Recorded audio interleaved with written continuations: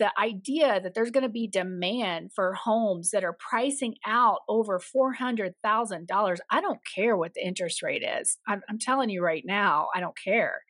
They cannot afford these homes plus the expenses that go along with them. And it's just like I think our media misunderstands who lives in this country. Yeah, the top 20% drive a lot of consumption, but there's a limit to how many houses they need.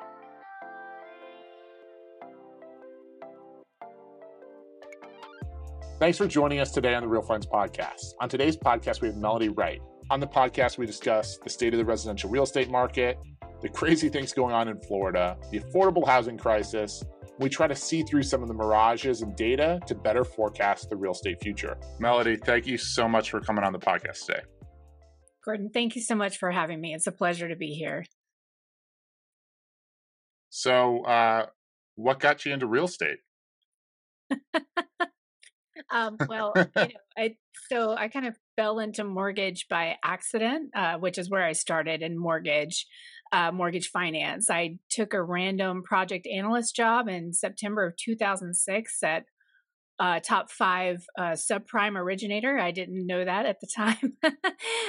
And just sort of, we were owned by GMAC or GMAC, who was owned by GM at the time. And we essentially, I started at the top, and we had been purchased by a private equity group, Cerberus, who came in and just wanted to understand everything about the business. As the project analyst, I kind of became their sidekick in terms of going out across this massive business, which incorporated many different companies to help them understand what they had just purchased. At the same time, the market was sort of, coming to a real stop. And, we started doing write downs after write downs after write downs. And so everything kind of went crazy.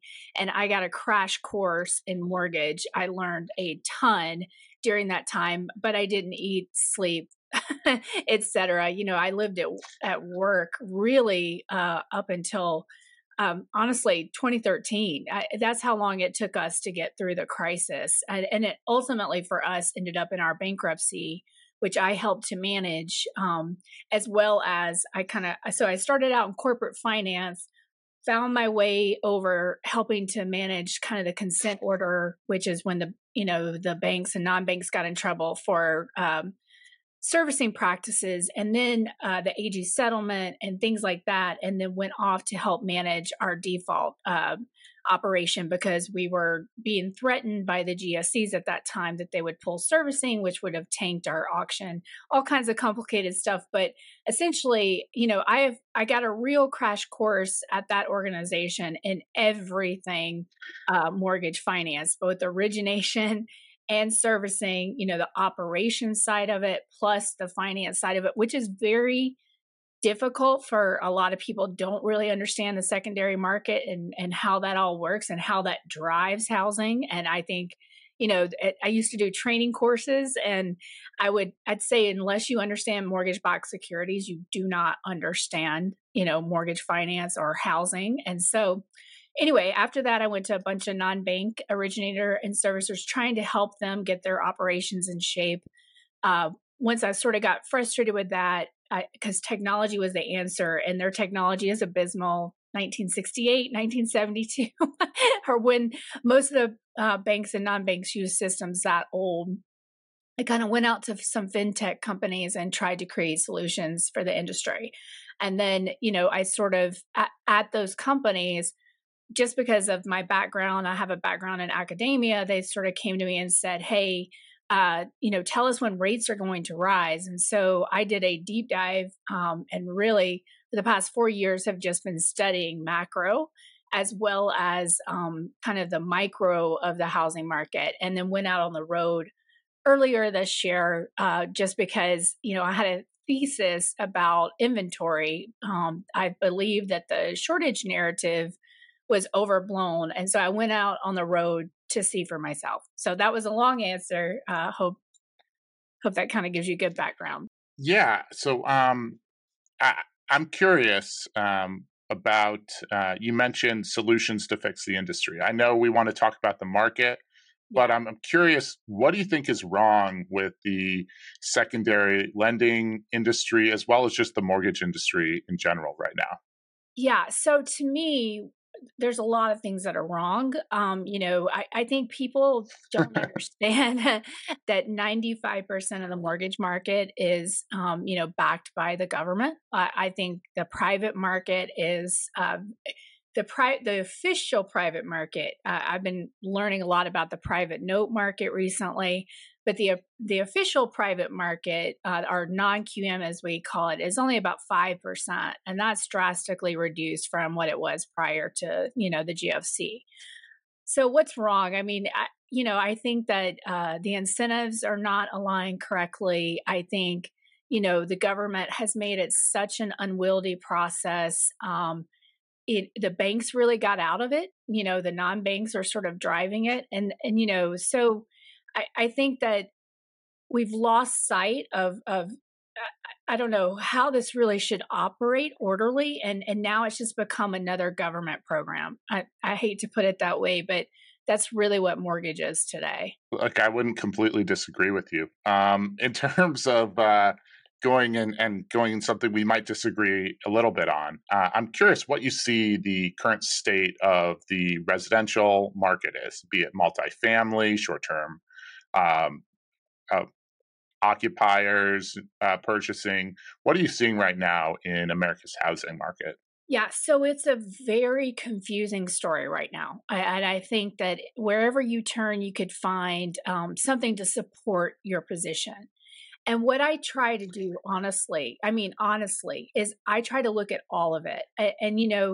Um, and I try to triangulate the data to understand what's going on. And I try to dig into each of the data series because let's take Case Shiller.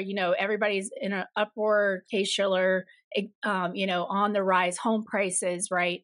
Well, that's just for existing. That's just for repeat sales. And the series that came out, this week is honestly for sales in, June, July, August that really got into that September number. And so it's very lagging. And it doesn't, and again, it doesn't even take into consideration the new homes, which we saw this month, new home, median price tank. And so you have this very disparate picture of what's going on. And so to me, you have to be really thinking about path versus prediction and what I'm seeing, because I do still have mortgage clients, is I'm seeing distress at the consumer. And what you hear out in the media is about aggregate delinquency and the fact that 90 plus is down. But in reality, the reason the 90 plus is down is because of all the government programs where they are catching them in the COVID forbearance, catching them in the payment deferral or the partial claim, things like that. But the 30 to 60 is starting to tick up again. And in mortgage, we call, when you cross that 30 plus, we call that the death cross because it means you're giving up on your credit reporting. Now, so what's happening with a consumer there? It's a combination of people that can't afford their property taxes, which are increasing exponentially, especially in places like Florida. And when I say California and Florida, people are like, oh no, there's a cap. Well, yes, but this is about people that bought recently who are they bought in 21 and 22, and that's not applicable because there's this thing in California called supplemental taxes. The point is, expenses are rising exponentially and the consumer's coming under stress. At the same time, in my books, I can see the smaller investor coming under stress who had multiple properties, over leveraged, weren't prepared for the types of expenses, etc. So we're seeing that early stress in the consumer in the mortgage industry. And mainstream media is trying to kind of say, well, 90 plus is down. I don't care about 90 plus at all. I mean, we're going to have government programs that are going to help people, with that delinquency. We just saw VA go on, a pause for foreclosure. I'm not really looking at mortgages where I see the biggest distress in the market. Where I'm seeing it is actually in these all cash sales, which were people who, yes, of course, there were definitely people who bought with all cash without a doubt. But a lot of that was leverage cash from like wealth management, groups at PNC and places like that, or they refied out of a larger property, through a DSCR loan or things like that. And so it looks like it was purchased with all cash, but in reality, that's leveraged somewhere else. And so I think that the investor participation kind of went wild. If you look down in Florida, somewhere like Lakewood Ranch, I mean, it is completely obvious to you, Port Charlotte, Port St. Lucie, these places that have just become completely overbuilt because and built for speculation. So I think that the path that I see ahead, if nothing else happens, if we don't have a credit event, if we don't have enormous job loss, we will see material delinquency in mortgage probably around June. That's when I think people will stop arguing about whether or not there's issues in mortgage. Again, not my biggest, concern. But what I'm already seeing in Florida specifically is you're seeing investors trying to offload properties and they're not able to. So I tweeted out something yesterday. You may have seen it. It got a lot of, I kind of had no idea it would get this much. It kind of went viral, but it was just of one home in Fort Lauderdale that I had actually went to, a few weeks ago, and this was a fix and flip. I mean, they kind of covered over the garage, tried to make it a 3-bedroom. I mean, it was really poorly done, and right next to a substation, and they're trying to sell it, for a crazy amount. And it recently they're starting to take the price down.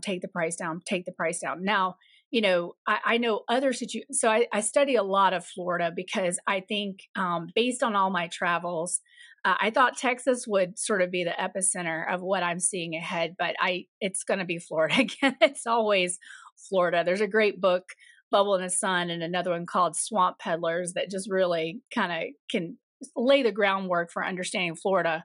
But essentially, you're seeing it, the inventory where, I'm seeing inventory drop in certain places across the country. Florida is just there. It's starting to come on at an accelerated rate, and it's sitting on market. It's not going anywhere. And so you can, and I talk to a lot of people because I get a lot of hate as well, and we talk it out. Go ahead. Yeah, no, I'm sure you do get a lot of hate. I got a lot of hate yesterday for a comment I made about the housing market, and I'm much more agnostic on it than I think you are. So I can only imagine what you get in your DMs. In terms of going back to something though, I wanted to double back, and one of the reasons why I think I'm more agnostic is I don't have the numbers in front of me. I see a lot of just really mixed data, and a lot of it seems to be very lagging. So, like, I know recently you were on the Hartman show, I think, and he's a bull, a housing bull, and so he's sitting there and he's using all these major government numbers that are put out and major corporate media numbers, and a lot of them show a pretty good housing market. But then you're seeing a lot of voices like yourself that are very knowledgeable in the market who are coming out with their own data pools that show a very different picture. And I'm curious, can you explain a little bit more about why you think data might be lagging so much that we're seeing right now? Because I know as somebody who's not primarily invested in the residential space, that's a really small part of our portfolio, but it's still important for our investors to understand what's going on. Why do you think there's such a disparity? And can you go into that a little bit further? Absolutely. But let me just kick off with, I agree. It's important, I think, for your audience to hear about residential, because I do think they're inextricably linked, and a lot of these new builds were built to support commercial projects, believe it or not, So why? Okay. So back during 2006, 7, 8, 9, even 10, I can tell you, we had reason to be positive about the housing market based on the data that we were receiving, because it's not that anyone's trying to obfuscate. That's not what I'm saying. It's like you take the case Schiller again. It's repeat sales. That's existing. That's a very limited population of what's going on. Also, a lot of the data that we look at is on surveys. And what we've seen absolutely since COVID is that there's a reduced participation in surveys. So you have one of the reasons I started doing what I was doing, which is tracking stuff weekly, is because I remember being fooled, very fooled, back in the day by the data that we were all seeing and by the leading economists. Like, I won't mention names, but every single one of them was very wrong, very wrong. They've been wrong this time as well, all the way through. But people continue to listen to them. I don't understand that. But anyway, but again, they're looking at this lag data, but it's also aggregate data.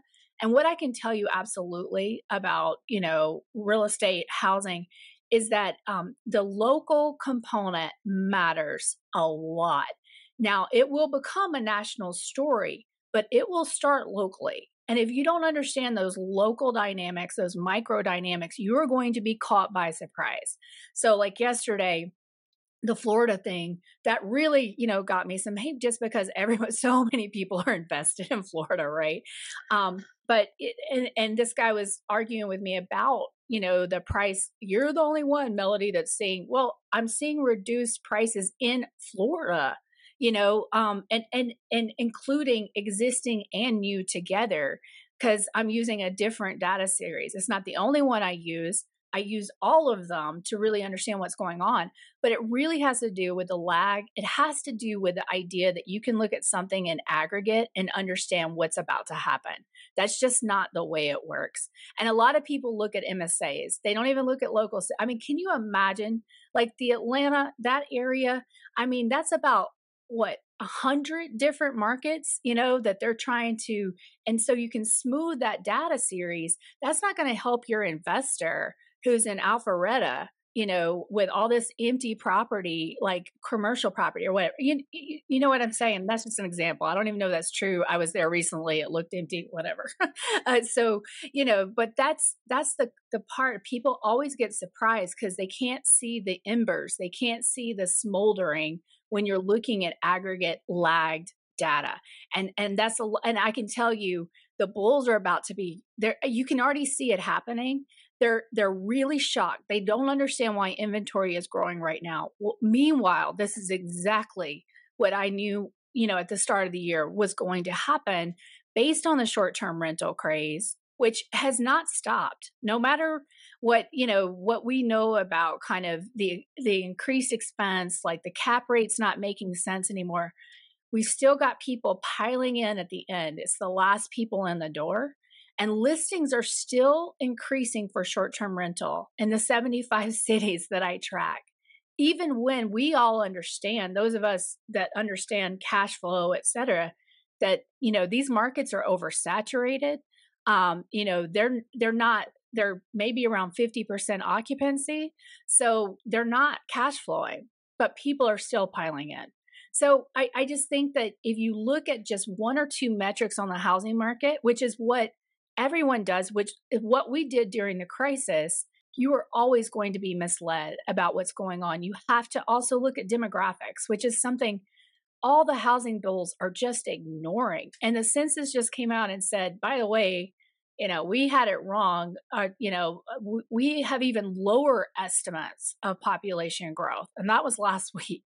And we had already seen Harvard coming out saying we had pulled forward household formation and we were going to have reduced demand in the future. But all the housing bulls ignore, they talk about supply. They don't really talk about demand. So lagged surveys that don't get, it's a survey. That just creates a very muddy picture. Yeah. Look, the most hate I've ever gotten in a DM series was about 6 months ago. I made a big statement on Twitter about how demographics are going to drastically potentially lower the real estate valuations and expectations over the next 50 years. And you could not believe the number of people in markets like Texas, Florida, Yeah. Arizona just came Arizona. into my DMs just trashing me. And look, like we try long term to provide. Well, I have so many good ones though too. Truthfully, I've had some of the most prolific, great conversations with people who are Yeah. not, I'm not going to name in my DMs as well. So I'm never going to turn them off. I'm just going to, try to have some peace and some grace. In terms of going through and understanding, though, about some of those markets, I wanted to dive in to you mentioned Florida in particular, and like Florida is definitely a polarizing topic. It doesn't matter where you are on the political spectrum, the ideological spectrum. If you have investments there or you don't, what's going on in the Florida market right now? It's just what's gone on since the 1800s. It's just speculation abounds. Like there have been so many cycles. What was so amazing, because something I didn't go into, I helped manage default in 2012, 2013, spent most of the time down in Florida doing that. And so you would not believe my shock when I went to some of the areas which were most impacted by the GFC to see that they were doing it again. I just could not believe it. Lakewood Ranch, and I will get some hate for this, I'm telling you right now. But, a lot of the residents, and my last Lakewood Ranch post, I got a lot of people saying, we overpaid, blah, blah, blah. But the amount of speculation there is just unbelievable. I mean, I can't even explain it. And they're just building, building, building, building. And they're not looking around to see, does this make sense? And the big thing is you have, I'm a big fan of Ivy Zellman. She has this great survey of builders. She called the housing tops both times. She called the crash last time. She used to be known as Poison Ivy. But I think this time she's starting to get more bearish. I mean, she was very bearish for a bit. She's kind of said, it's not going to be as bad, blah, blah, blah. But she's starting to get closer to where I am but the reason why she's been a little confused is she only tracks the national builders plus a very small amount of not national, local builders. When you go on the road, what you can see is that in every one of these mega sites with the nationals, the smaller builders kind of glam on. And so no one really realizes, even if you're a national, if you take a left from your subdivision and just go a few blocks and another left, you've got three more that are that have sprung up because city planners have disappeared. They've just disappeared. And this is going to sound, are there in on sort of, this is a lot of money coming into their location and they've kind of like, okay, surely it's going to work out. But it's not. And so it's just rampant speculation. Everyone thought that either they could build a home. One of the biggest things in kind of Central Florida are the built for rent. And so everyone kind of got in like multi-level marketing. They say, hey, I want to buy one of these properties that I can rent out and get passive income. And so whole subdivisions are springing up of this built for rent. Meanwhile, though, there's plenty of multifamily at the same time, brand new multifamily. We're building multifamily the highest since the 70s. And so you've got all of this, you've got to look at all the housing stock together. But most of this has been driven by pure speculation and not anything to do with really, kind of meeting the housing needs out there. Because when you also go out on the road and see what these things are listed for, no one in those areas can afford them, nor can people on a fixed income, which is, who is largely drawn to Florida. So let's go into the data here, if we can. In an example in Florida, is the disparity primarily in understanding local builders versus national builders? Just the data doesn't exist, and if so, what data do you have to indicate that there's as wide a gap, or is it predominantly, on the ground knowledge? It's a combination. You can look at the permits and you can see that, there's been a ton of permits pulled to do this work. The problem though is that the permits are also a survey of construction. And so I think that, they don't, and we had delays during COVID. Well, firstly, let me tell you, there's over 3,000 counties in this country, and they have technology like that we were all Yeah. playing on in the 1970s. And, they still use pencils and fax machines. And it's not every county, but it's a lot of them. And so then they were the places that shut down during COVID as well.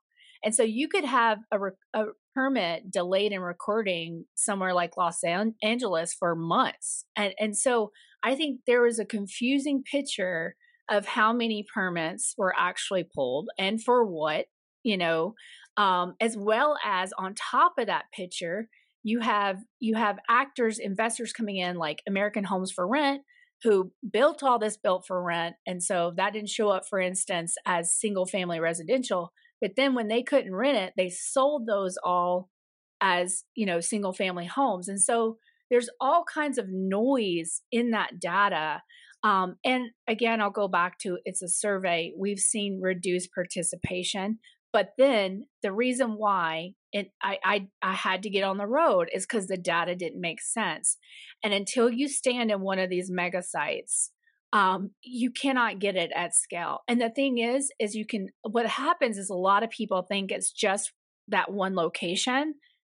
But the problem is I've now been all across the country and it's everywhere, not at the same scale. Like let's take somewhere like Pittsburgh or Johnson City, where I am right now in Tennessee. It's not like Denver, which is just one big new build site for multifamily and single family. And some commercial when the tech center is almost empty, But here in Johnson City, there's probably about 9 or 10 of these developments of about 30 homes that are never going to sell at the prices they think, upward of 500,000. I think the median income here is $45,000 household income, and they're just sitting on market. And most of them aren't even listed. Most of them aren't. You'll go to a subdivision, it's one listed, there's 30 other homes. Because if you got no interest in that one, why are you going to make it look like there's more? So it has to be a combination of looking at the data, and the data even in Florida and Texas tells you that there have been way more permits than what's needed for actual, the households out there in terms of, be it multifamily or single family, residential. So, it's a confusing picture, but you have to look at it all together. And what I would say to people that don't believe me is like, just get in your car, pull up the Pulte map. Usually there's one in your city, and Pulte New Homes, your city. Just go drive that. And what you'll see that all the builders kind of go to the same areas. And then the local builders also are there. And so, I think a lot of this is just about when we drive to work, we drive the same drive. We don't really look around us. If we drive just a little bit different route to work, I think people are going to see what I've been seeing out there. If somebody wanted to go and dig into data, do you have data on your Substack or that folks can look at to kind of get a better idea of what's going on? Just because our listeners are very educated as a group, and they always like to dive into things. Yeah. I know, we're going to go back to our conversation, but is there a good place on your Substack or somewhere on your website that they can check out some of this data? Absolutely. So I'm hoping to publish today, Gordon, today or tomorrow, my monthly summary. And in my monthly summary, I have 75 cities, and I put in there, listings for rent, listings for sale, listings for short-term rental, median home prices, the change in homes sold, et cetera, for all those 75 cities. And so there's a ton of data. And then every week I kind of publish, because I track this weekly. Every week I publish the updates for those 75 cities for the listings for sale, rent, and short term rental, because I think that's what most people, the housing bulls out there, they look at these markets very differently, the rental market versus the for sale market. And when when it's now cheaper to rent in most cities across the country than it is to buy a home, and that has flipped on its head, then you have to understand that the multifamily and the built for rent are going to be competition for your existing and new home sale market. And that's what a lot of people are missing. So absolutely, they can come to my Substack, they can dig into the data. And honestly, if they leave me a comment on my Substack, I'm happy to talk to them about the data too, as well, in specific areas. And a lot of my Substacks do dive into specific locations. That's how it kind of started. My first post on Substack was when I got back from Phoenix and Las Vegas. I also do deep dives into particular cities, and can also, help people if they want to do the same thing in their city, kind of give them some advice on how to get that data. As well as I track the permits and things like that in the background. There's a couple of um, great stacks on actual permit data across, and some visual maps of where all these permits have been filed, et cetera. So yeah, highly recommend for the data geeks, because I am a data geek. I want as much data as I can get. I'm a total geek in that way too. And honestly, that's what I do. I just watch the data. I'm not trying to superimpose my feelings onto the data. I'm just watching what I think is about to unfold, a lot of which is based on my knowledge of the mortgage market, but also just what I've seen on the road. Like, that's a lot of what we do here as well. We're just trying to help investors make good decisions. And one of the things that I'm curious about is trying to figure out why we have such contrasting stories, right? We have this whole idea that, from your perspective, that we're about to see a major correction potentially. And then we have the main media narrative is all, there's a housing crisis, there's a housing crisis, there's a housing crisis.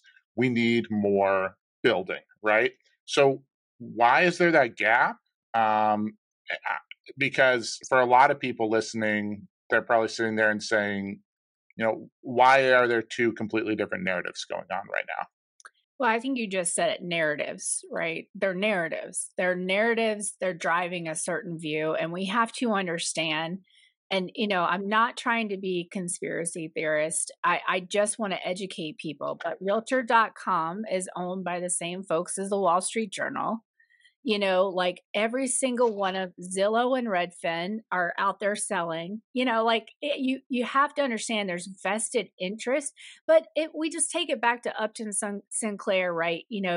A man's going to believe something when his paycheck depends on it. And so I don't even, I don't have any judgment. Honestly, I just want everyone to actually have all the facts to make a decision.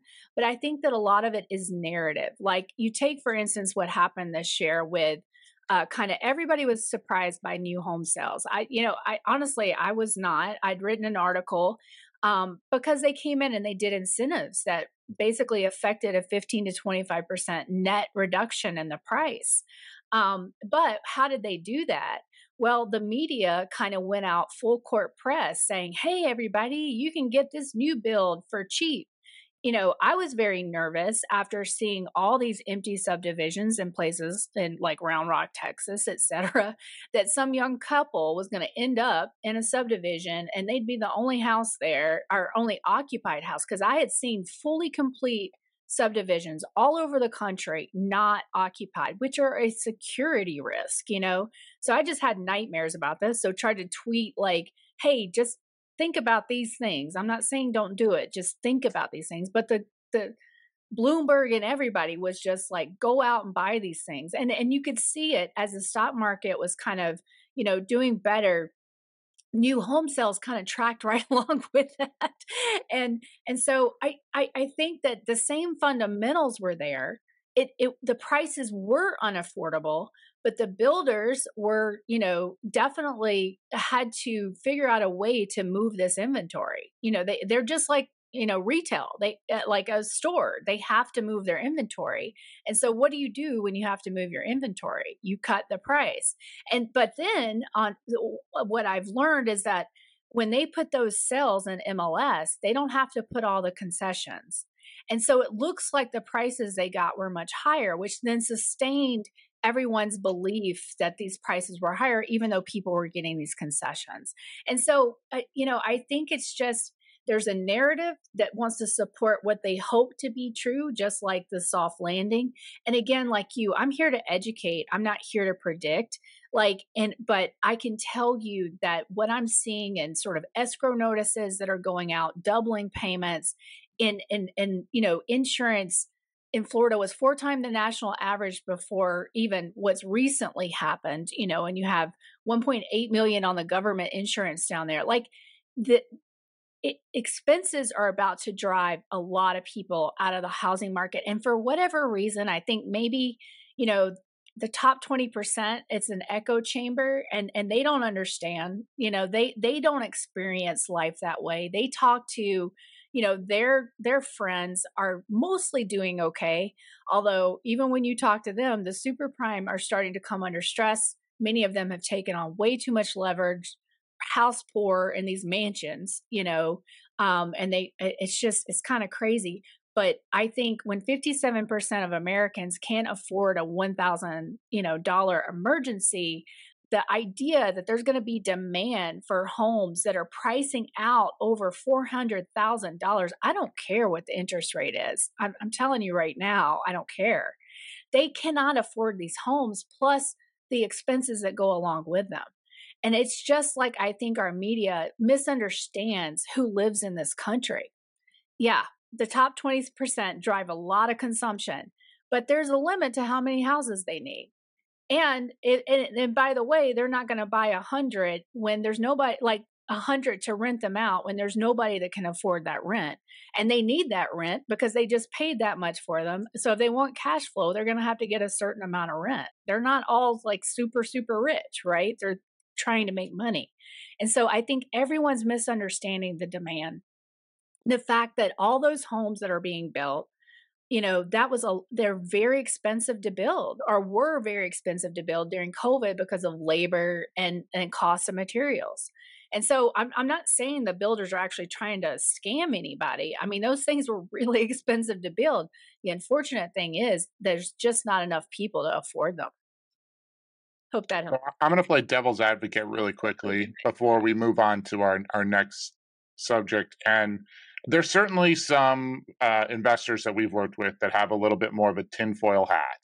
And some of them uh, firmly believe that between 2021 and now, there are a lot of builders, particularly in like 2021, 2022, that were selling a particular narrative with the intention of offloading product that they knew might be um, less than advantageous to hold. Do you think there's some truth to that potentially, even if it wasn't done consciously? Because it seems like from the data I've seen, there's a large percentage of folks that were in the national large, REITs, large housing groups that offloaded a tremendous amount of product in 2021 to 2022 to much more mom and pop shops. Do you think there's some validity to that conspiracy, just even if it was done not consciously? Or am I just smoking something good? No, I listen, there's so much greed out there. I don't even, there's this great article by Michael Pettis from the Carnegie Endowment called The Bezel. And it just talks about how much of the bezel really participates in every one of these cycles. And so, I, so for instance, the nationals, can they control what their local builders do? Can they control? You've got so you think about it, you oftentimes you go to these builder sites, you talk to people there, they know more about what's going on than the nationals. And there was a great Twitter account, New Build Guru, earlier this year was like, we are being forced to write contracts, even though we know that though they're never going to make underwriting, because you can book it as a sale at that very initial contract, whether they go under underwriting. So was that happening? 100%. Like there's no doubt people were pushing product, pushing the numbers. But usually that's because someone's told them, hey, you're not going to get your paycheck if you don't do X, Y, and Z. And so I wish that we were all, super ethical actors, but in reality, most people are just trying to feed their family. And so, and then there are the crop of just totally, fraudulent actors. And so I think it's a combination of those two. And I don't think that's tinfoil hat. I can tell you absolutely in February when I was in Austin and in Charlotte, Nashville, and all over Florida, they were pretending like those homes were occupied. They were doing things like pushing garbage cans down, but I was told by people in the industry how to tell the difference between what was truly sold, what was truly vacant. There was always some kind of indicator, be it a light was on, or the sticker that said sold was green versus a red sold sticker on another property. So it's called salting the lots. And so everybody was salting the lots.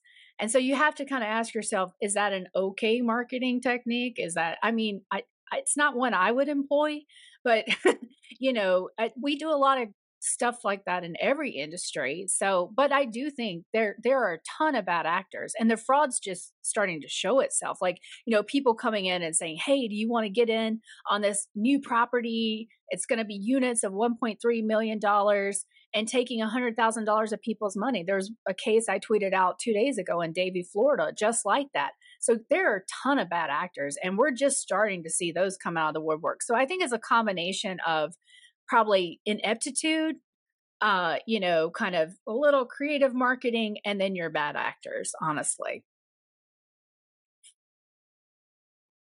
Yeah. So in terms of going through, there's one more elephant in the room that I know we'd like to talk about, and that is the short-term rental world. Yeah. I know you've talked at length on some of your Substack about short-term rentals.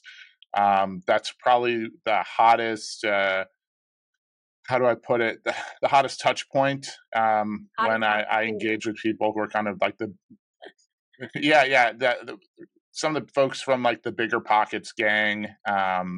And so I just wanted to see what you see in terms of the short-term rental market right now in the United States, and if you could maybe give us a little forecast of what maybe potentially might happen over the next, let's say, 36 months. Yeah. Yeah, I feel for people that kind of fell for this hook, line, and sinker, and I think there were a lot of reasons why people don't fully understand. I'm going to quickly start with Airbnb and the fact that anytime you look up, a city, they will only give you 300 results. And it will also say in the top left-hand corner, there's 1,000 plus Airbnbs in this city. Well, what they don't tell you is that there's 14,000 of those in Austin, for instance. And now, what if you are one of those Airbnb's owners in Austin, and you don't realize that Airbnb is not going to, you're never going to get up to the top, no matter how you set your filters, no matter what you do. There's a real possibility nobody's ever going to see your listing, and they aren't going to tell you how many Airbnbs are in Austin. You would have to, sign up with a service like AirDNA or Mash Advisor to understand that yourself.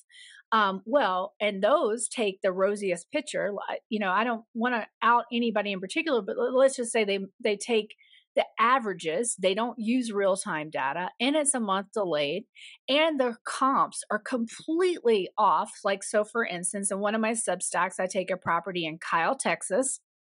It was one that was actually in one of my clients' portfolios. I looked it up in one of these. I have paid subscriptions. It told me I was going to have a $600 average daily rate, and it would be occupied over 60% of the time. Okay, this is Kyle, Texas, 22 miles south of Austin. I can get a $600 right downtown Airbnb. I'm certainly not going to pay it. And this thing was just a spec home. It was just a modular spec home, nothing fancy, nothing great. And so I'm a lender. How do I underwrite for for short-term rental? Well, I use some of these programs to do my comps. Okay. So then what happens? You're making loans on completely failed comps. And so the biggest problem that I see is the oversaturation, the complete mania. I've got Twitter spaces out there where talking about homes going on Facebook and under going like getting sold in under an hour on Facebook. I mean, just pure mania. And most of the people I brought people on that got out in 21, 22 could see what was happening, but most people can't because they don't have time to really look into this.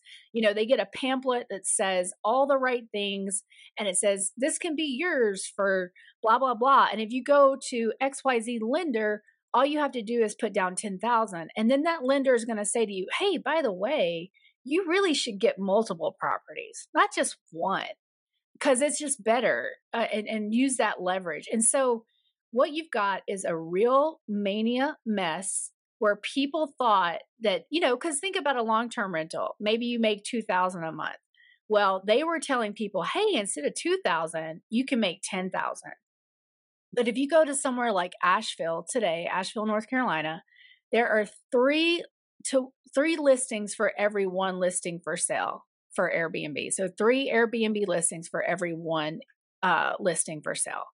These markets are completely saturated, and they've kind of transitioned to everybody has decided to be a short-term rental landlord, taking off housing inventory from the market. And there is just a limit to how much short-term rental you need in cities, especially since there are also hotels who are going to be competing against you because they get it now, and all of them now have their own short-term rental businesses, but they understand what they're competing against now. They're out there lobbying, because that's the other headwind that is all these regulations that are coming out, like in Dallas and New York, that are really going to put a crimp in these markets. And it's happening everywhere because people are mad. They're mad because a lot of these short-term rental operators didn't do a good job managing these properties, and they were in residential neighborhoods, and nobody wants their kids waking up to, beer bottles in the yard. Like,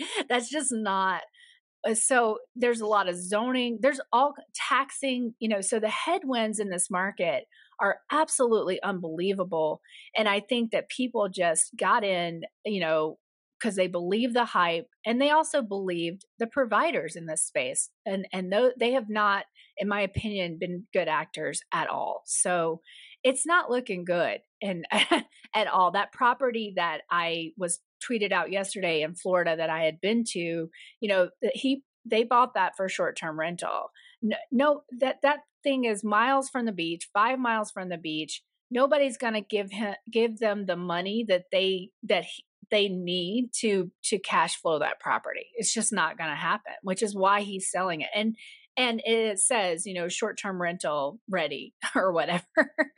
And I have a colleague in Nashville sent me a note. He scraped the MLS data in Nashville, and I don't have the exact numbers, but the percentage of homes that are making it to the market that were short-term rentals outweighs everything else. And I hope to share that soon, the actual numbers in my Substack, because it would be the first case study of something that I knew was going to happen, which was we were going to have short-term rentals come to listings for sale at an accelerated pace once everyone sort of realized that they weren't going to be able to cash flow the way that they had hoped. So it's not looking good, Gordon. There's a ton of headwinds. Now, could you be successful in this? Absolutely. But it takes a lot of work, and there will always, I think, be a short-term rental market, but you have to actively manage. There's no such thing as passive investment in housing, in my opinion. I mean, look, I have some friends who have done it very successfully. They're very active managers, and they're in prime markets, places like downtown Miami, places like Milwaukee, all by the breweries, where you sit there and you say, yeah, that's probably going to work pretty well. You're just essentially operating a more diversified hotel lineup Right. versus there's definitely some people who came into markets like Lake County, where I sit, who were in a mode where they were trying to create short-term rentals 30 miles from Chicago. And I have a friend who exited the market in 2021 because people were buying his properties for short-term rentals, and he said, "We are selling tulips." Yeah. So, look, there are certainly never clear answers, but I think there's maybe the clearest answer of all is we might be in for a change in the next couple months. So, in terms of going, we've had a wonderful conversation thus far, and I wanted to see if we could move to our final four. It's a great opportunity to wrap things up, and it's a great opportunity to learn a little bit more about you. Sure. Uh, so, where do you see the housing market going over the next, 10 years? Yeah. So if nothing changes, if we don't get a credit event, if we don't have additional, kind of job loss, I think that we are going to have a slow home price correction. So, a lot of people think that I'm saying it's going to crash overnight. No, I think next year we could see something, probably around a 5% decline, but then 25 is, if nothing else happens, I think 25 is where the rubber really hits the road and we start seeing significant declines in house prices. And I think, then we have probably 2 to 3 more years of smaller declines and we kind of revert back. I see anywhere between a 30 to 40% correction in some markets. Some don't have that far to go. But my biggest premise is looking at affordability. And, I ask people, okay, although we've seen wage growth, we certainly have not seen it outpace inflation. So, what is going to happen to make people be able to afford these prices and to even, afford to live in these homes, especially when you have the headwind of AI as well? I think it'll probably take a little longer than most think for AI to really come in and take jobs, just because I've been in technology and I know how long it takes humans to actually get their stuff together. So, I think it will correct. But housing is not a casino, and it truly is about shelter. And now I do believe you can invest in it. I'm not saying that, but it's not, as we've talked about here, it's not passive. It takes active management. And a lot of people are realizing they don't want to be landlords. And this is very similar to the setup of the Great Depression. Everybody became a landlord back then as well. There's a great book by Amity Shlaes, called The Forgotten Man. And it's all about that time. And, it was always the regular worker that kind of got the short end of the stick, because they were just trying to work and do good and save a little bit of money, while everybody else went out there speculating, et cetera. So I do think that it'll correct.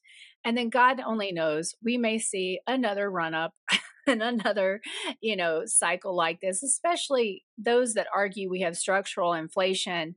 They definitely see hard assets increasing in price. I want to see what's going, who's going to be able to afford a $500,000 home on UBI. Like, that's what I want to, because a lot of people think that, kind of where we're headed. So what sense does that make? And then who gets to decide that? Like, who gets to decide who gets to live in what house? I mean, that's just a social nightmare. So, I think we'll correct. I mean, it is. I mean, there's going to be Yeah, it is. Yeah. some violence. I mean, that's going to be some violence, So I think we're going to correct. And I think then, Yeah, who gets the lake view, right? who gets the beach house, and, and, and Yeah. and I think that people are asking that question right now. The beach house that's government insured by citizens in Florida, like what? Like we're paying for them to live on the beach. So anyway, it's a social mess that we've got on our hands here. So, I think we'll correct. I hope we don't have another crazy run up, but we probably will because this is the way going back to the tulips, this is kind of the way that we always operate. So as humans, hopefully we'll learn, or maybe AI will just come, squash us and take over and they'll figure it all out, right? Look, maybe it's our robot overlords. I wanted to touch on one thing before we move to the next subject, though, is demographics. Yeah. If we could just briefly touch on that, because I know we mentioned it earlier, and I think that's probably the most perilous thing in the future. Maybe I'm getting our robot overlords wrong, but I'm more worried about our graying overlords than I am necessarily our robot overlords. Yeah, the demographics are abysmal, and you put on, and I honestly, my theory is they're abysmal because of our economic situation. I believe we haven't really recovered since 2007. That we've been in what Emil Kalinowski calls the silent depression. And essentially, we've seen so many people drop out of the labor force. We talk about low employment. Wait a minute, though. Let's look at how many people have dropped out. And then also let's look at what kind of employment they have in terms of, they're working multiple jobs just to make the bills. And so we have a lot, like 2 million men that aren't in the workforce. There's just some crazy stuff going on where people believe they cannot make a living. They cannot, get ahead. They cannot buy into the American dream. And I think that couples are absolutely, kind of looking around and saying, well, if I have a child, how am I going to support us? We're barely making it. And so I think that a lot of the reason you've seen reduced demographics across the world, but here as well, is that, it's just too expensive. They can't afford childcare. So we kind of, brought women into, the workforce, and that gave us a bump for a little while. But then as childcare became more expensive, that's not going to work out. Everybody's working so much, they're not having kids. And when you don't have increasing, productivity fueled by labor participation, then your economy is in some deep trouble. And so I am very concerned about our demographics. I'm not as concerned about ours as I see across the world, but we've got a real problem on our hands. And I think, people have gone from thinking there's too much population to, oh my gosh, well, what are we going to do? So it's absolutely, to me, if we want our economy to be robust, we're going to have to figure out how to get more people participating in the labor market. Look, I certainly could go on a long diatribe on how much I hate Malthus, and I certainly wrote some serious college and even a law school policy paper on that. But on a completely different note, let's take it to looking back to your childhood instead of maybe the absence of a lot of childhoods in America. What would you say if you could go back in time to high school, Melody, and tell her a little bit more about her future, and what advice would you give? Don't take out student loans. Be so I had no financial education. I grew up very poor. We lost our home to foreclosure when I was 9. So we knew nothing about money. The only thing I knew about money was write checks in red, because if you write them in red ink, they take harder or longer time to process. That's what I learned when I was growing up, So I would say get a financial education, learn about money, learn about interest, learn about, what debt can do to you.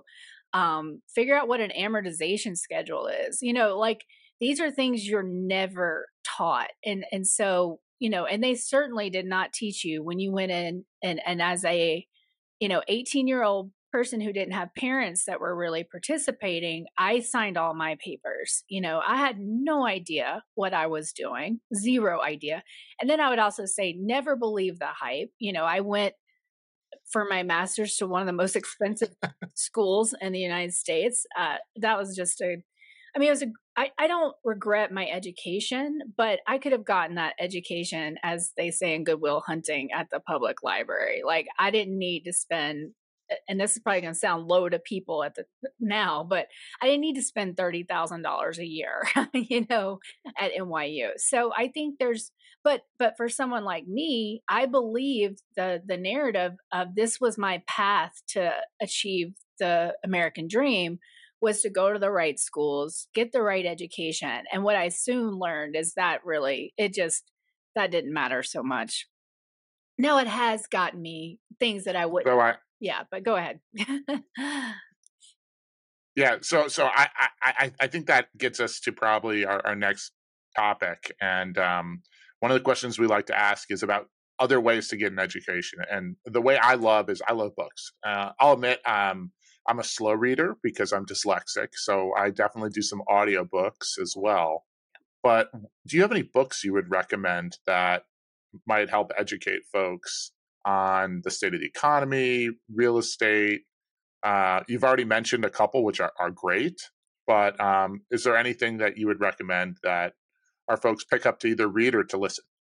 Yeah. So, I mean, there's a lot I would love to recommend, but I think the way I got started, I'll just, in this education recently in the last 4 years, is I picked up Danielle DiMartino Booth's Fed Up. And I think, reading Fed Up, because she is an incredible writer, her writing is just so, clean and tight.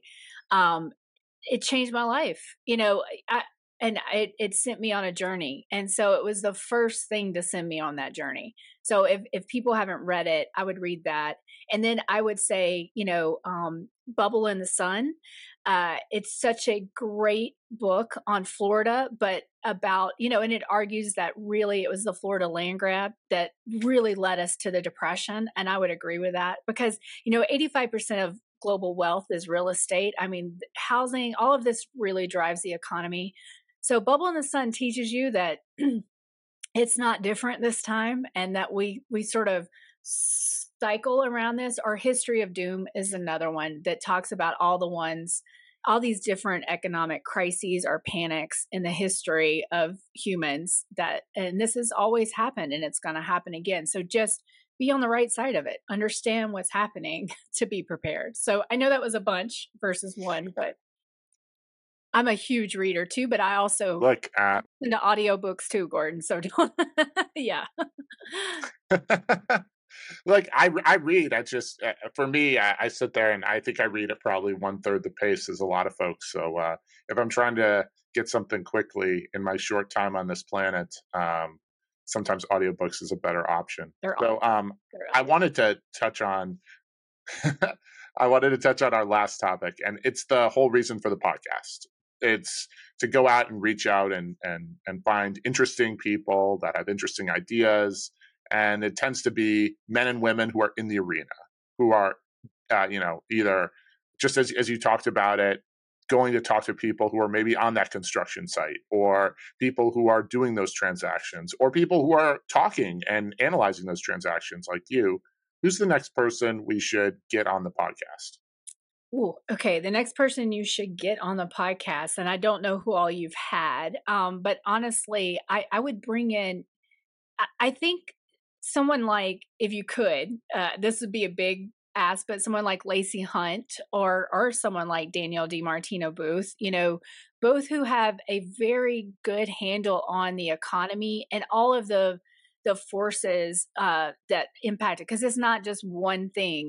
There's so many. It's such a huge ecosystem. But I think Lacey Hunt, a macroeconomist, is an amazing person to listen to in terms of his understanding of the cycles and understanding as well how cars and housing really drive the economy. So, that's a more kind of scholarly, but I think it would be, interesting to the audience. Hey, I totally agree. I'd love to reach out to them and see if they'd hop on. I know we're going to have a couple economists in January come on and Cool. kind of give forecasts, one even very long term, like 30 to 50 year forecasts in terms of demographics and kind of what they see in terms of long term cycles. Yes. And so, thank you very much, Melody, for coming on. There's one final question to ask, and that's simply, how does someone get in contact with you? What's the best way to reach out, and where can they find you? Sure. So, I'm on Twitter at M3_Melody, and you can at me. And if you at me and say, hey, I have a question for you, I will reach out to you in DM. So Gordon, the DMs I should offer the ones that are not, that just kind of cold come in, just because it was really more overwhelming. But on Twitter at M3_Melody, my Substack is M3Melody Substack, and then on YouTube at M3_Melody YouTube, and then of course on LinkedIn at Melody Wright, and so I would say the best way is typically on my Substack. I can always get to those comments.